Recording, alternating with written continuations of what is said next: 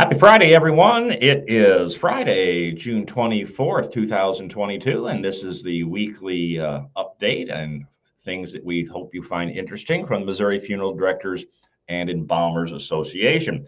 As you might guess from what I have behind me here, we're going to talk about doing some digging today.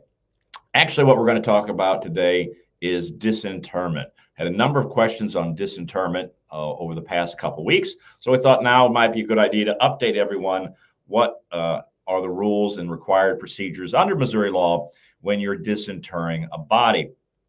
Well, first off, a little history. We not that many years ago, it was a while back ago, there was confusion in the statutes. It was not clear about disinterring a body. And the problem being was you could have a disconnect between whoever had control of burying the body and who had control of the cemetery plot. This is a problem. So maybe it was the widow of the deceased that was the next of kin at the time of death, but one of the adult children purchased the cemetery plot. Okay. And so they owned, quote unquote, owned the cemetery plot. And maybe the wife wanted it moved, but the son didn't. And the son would say, well, you can't come onto my property because I own, quote unquote, the cemetery lot. You can't disturb that. All right. Well, it was confusing and it wasn't clear in the statutes as to who had control. So we, Missouri Funeral Directors and Embalmers Association and the Cemetery Association and some others got together and helped draft a law that was passed a number of years ago that at least gives you the direction of what you're supposed to do is so who is in charge. So the first step is the person that's wanting to disinter the body, remove the body from the cemetery to take it somewhere else. Does that person have the right to do that? Well, that statute you can find. It is chapter 214, 208 of the revised statutes of Missouri. And here is what that statute says. Every person or association which owns any cemetery in which dead human remains are buried or otherwise interred, so again, this also would include mausoleum spaces, is authorized to disinter individual remains and either to reinter or rebury the remains at another location within the cemetery or to deliver the remains to a carrier for transportation out of the cemetery, all pursuant to the written instructions signed and acknowledged by the next of kin at the time of death of the deceased person as set out in 194-119. So that's the first person on the list. Whoever was the next of kin of that deceased person at the time of they died, that is the person, number one on the list, who has authority to have the body disinterred and moved either within the cemetery or delivered to somebody to remove outside the cemetery. And you will note that it does not matter who owns the cemetery plot. That's the key thing. It does not matter whether or not the person who was the next of kin at the time of death is the one who bought that cemetery plot or not. This statute authorizes the disinterment as long as you get the written instructions from that person. Now, what happens if the person who was the next of kin at the time of death is no longer alive, which often happens? You had a husband and a wife. Husband died. Wife was the next of kin. Wife buried husband at cemetery number 1. Wife has passed away and is buried at cemetery number 2 because they've moved since then. And the kids want to disinter dad and move dad over to be buried next to mom or something like that. So the original next of kin is no longer alive. Well, then we go to the next section of the statute. And it says, if the next of kin at the time of death as set out in 194-119 is no longer living, then a majority of the following adult members of the deceased person's family who are then known and living. So we've got a group of people here, and it's the majority vote. Surviving spouse, children, and parents. Okay, so when those are all equal, so if the original next of kin, whoever that was, is no longer alive, you look at this class of people, the surviving spouse, children, adult children, and parents.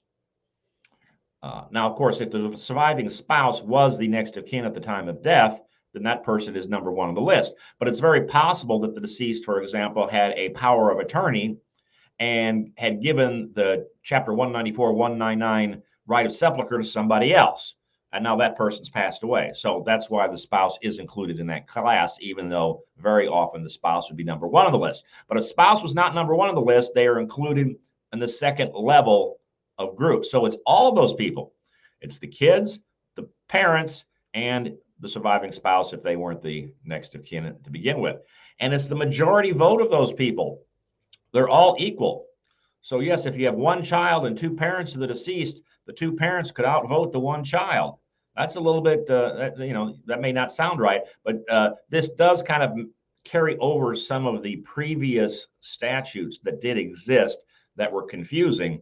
It was easier to rework some of the previous older statutes and include them, and then also have them match up with some other things. So that may sound a little strange, but that is how it is. The next group of people are the spouse, children, parents after the original next of kin, and it's the majority of those people. So if it's a 3-2 vote, if it's a 2-2, we'll get what in just a minute what happens if it's a tie.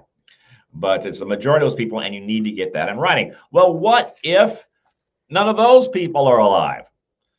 You don't have any living spouse, you don't have living parents, and you don't have living adult children. Well, then the statute goes on. If none of the above family members survive the deceased, then the majority of the grandchildren, brothers, and sisters of the whole and half blood may authorize in disinterment, relocation, or delivery of the remains of the deceased. So the next level is grandchildren and brothers and sisters, whole or half. And once again, it's the majority that rules on that. And again, you need to get that in writing. Okay.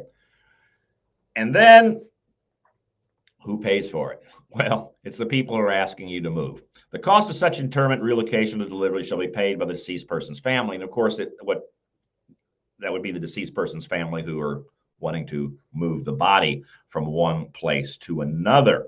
All right. What happens if there's a dispute?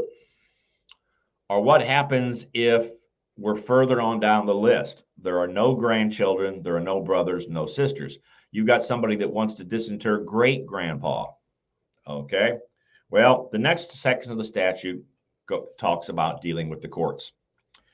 Every person or association which owns any cemetery in which dead human remains are buried or otherwise interred is authorized to disinter individual remains, to either reinter or rebury the remains at another location within the cemetery, deliver the remains to a carrier for transportation out of the cemetery, all pursuant to a final order issued by the circuit court of the county in which the cemetery is located.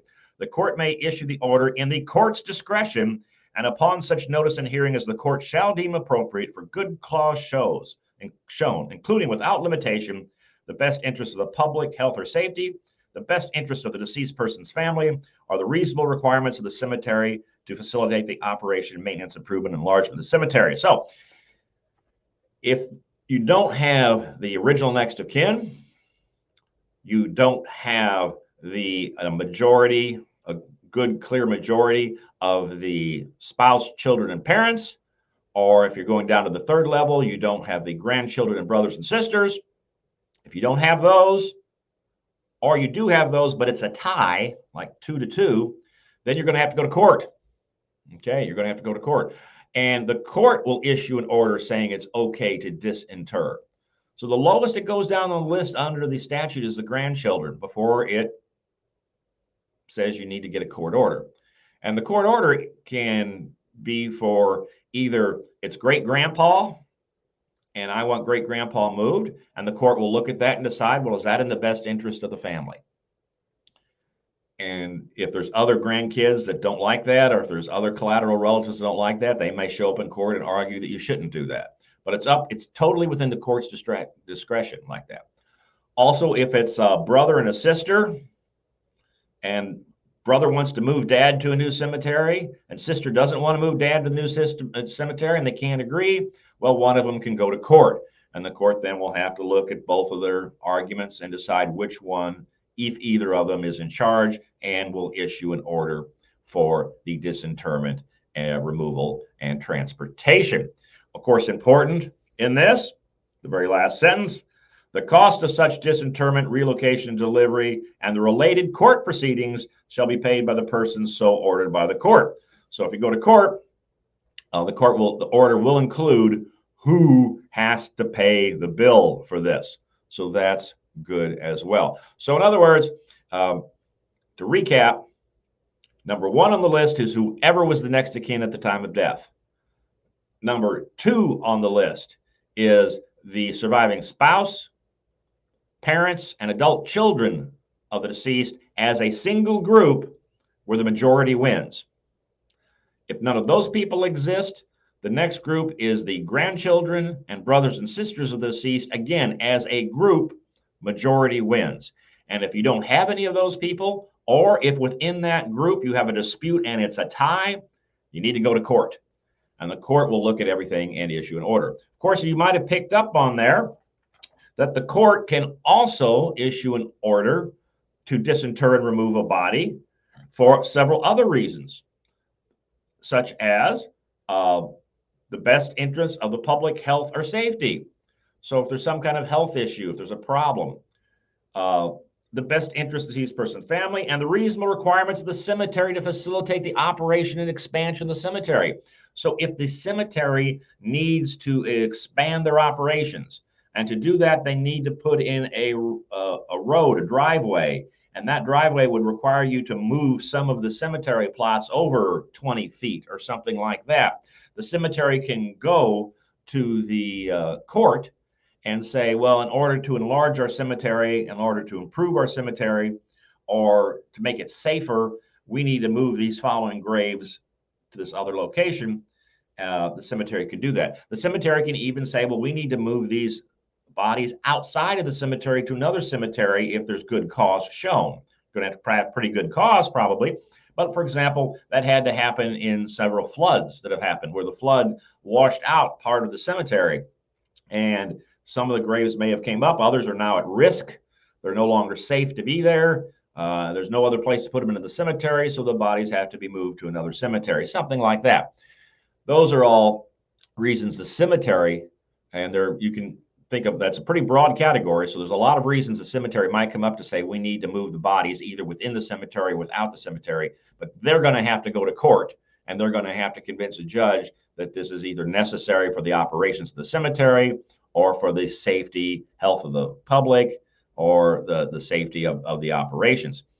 But there's one instance where the cemetery can move bodies and not ask anybody for permission. And that's also in the statute. It says, a cemetery in which dead human remains are buried or otherwise interred, at the cemetery owner's expense, may disinter individual remains and re-enter or rebury the remains at another location within the cemetery in order to correct an error made in the original burial or interment of the remains. So if the body was buried in the wrong spot, the cemetery has the authority to move that body without going to court, without getting the written permission of the family members. If I was a cemetery operator, I'd probably make sure I got family members to sign things to make sure people aren't unhappy. Now, they're probably going to be unhappy in that case no matter what, but at least so you know that you let them know what's going on. So those are the disinterments. Now, if you are involved in the disinterment, again, you need to make sure that you have either in writing from the appropriate people a notice that they want it to be disinterred. We have a form for that online in the members only area, or you have a court order that says this person is authorized to disinter the body and is going to pay the bill. What's the next step? Well, prior to the disinterment, if you are removing the body from the cemetery, you must notify the coroner, the statute says. Interestingly enough, the statute doesn't say which coroner. What if you're removing the body from county number 1 and taking the body over to county number 2? Which coroner do you notify? Well, the statute isn't clear on that, so I would notify both of them. So before you do the disinterment, you need to notify the coroner that you are moving the body from place number 1 to place number 2. If it's within the same county, of course, just notify that county coroner. If you're crossing county or jurisdictional lines, make sure you notify both coroners or medical examiners that this is what you're doing. The statute also says you must send notice by certified mail to the closest known relative of the deceased. Well, now, 9 times out of 10, the closest known relative of the deceased is probably the person who's hiring you to disinter the body and arrange for it to be taken to somewhere else. But even if that's the case, you still need to send them some sort of notice by certified mail that alerts them that this is what's going on. Of course, if you have a court order, all right, and the court order says nephew here has the right to disinter the body, but you happen to know there's a closer relative of the deceased, well, you're going to have to send them again certified letter notifying them, certified notice that you're moving the body, which of course might trigger more disputes. But the easy thing, of course, is if you've always got a court order, you do what the court order says. If somebody wants to challenge the court order, that's their problem. That's what they should do. If you get a court order, do what the court order says. Lastly, on this, we have the issue of what to do about interred cremated remains, where the cremated remains are buried somewhere. Well, frankly, there isn't any really good rules on this. With cremated remains, that's different than a deceased human body, because in Missouri, the burial is the final disposition of a deceased human body, but it's the actual act of cremation that is the final disposition in a cremation case. So once cremation takes place, final disposition is over. And there are literally no rules in Missouri, state law rules, on what you can or can't do with those cremated remains. They are, in effect, personal property of the person who contracted for the cremation. Those cremated remains belong to the person who contracted for the cremation. So if they're interred somewhere, there really is no specific rule dealing on what you have to do to dig those up if somebody wants to move them somebody else. It's like you buried another piece of personal property at some place, and later on you want to dig up that personal property and take it somewhere else. So there are really no rules on that. The statute dealing with cemeteries, it says dead human remains, and that is not the same thing as cremated remains, because of the way the statutes under cremation are worded. That's really not the same thing. So that really doesn't apply. Now, if you get involved in a situation like this, where there is perhaps cremated remains that have been buried at a cemetery, there's no harm in at least trying to follow this statute and get the written authorization of the person who contracted for the cremation, because that's the person who's in charge of the cremated remains. And if that person is no longer alive, the person who contracted for the cremation is no longer alive, see who is the heir to that person who contracted for the cremation, try to get their written permission. And if you can't find anybody whatsoever, there is no real good guideline in the statutes. If it's a situation where something needs to be done, the safest thing for the cemetery to do would be to go get a court order if they needed to remove cremated remains, because this statute really doesn't technically apply to that. But nevertheless, it doesn't hurt to get everybody's signature on something whenever possible. So if you can get everyone's signature like this, the kids, the grandkids, or whatever the situation might be, to remove cremated remains from one place to another, that's a pretty good idea to try to do it. Is it absolutely required? Perhaps not. So if you get involved in a cremated remains situation and the person who contracted for the cremated remains is still alive, that one's easy. Do what the cremated remains contractor, the person who contracted for that, wants you to do. If that person's no longer alive and a grandchild wants to remove the cremated remains of somebody from one place to another, that's a little bit trickier. And why don't you give me a call and we'll talk about it. Until next time, then, have a wonderful week and stay safe.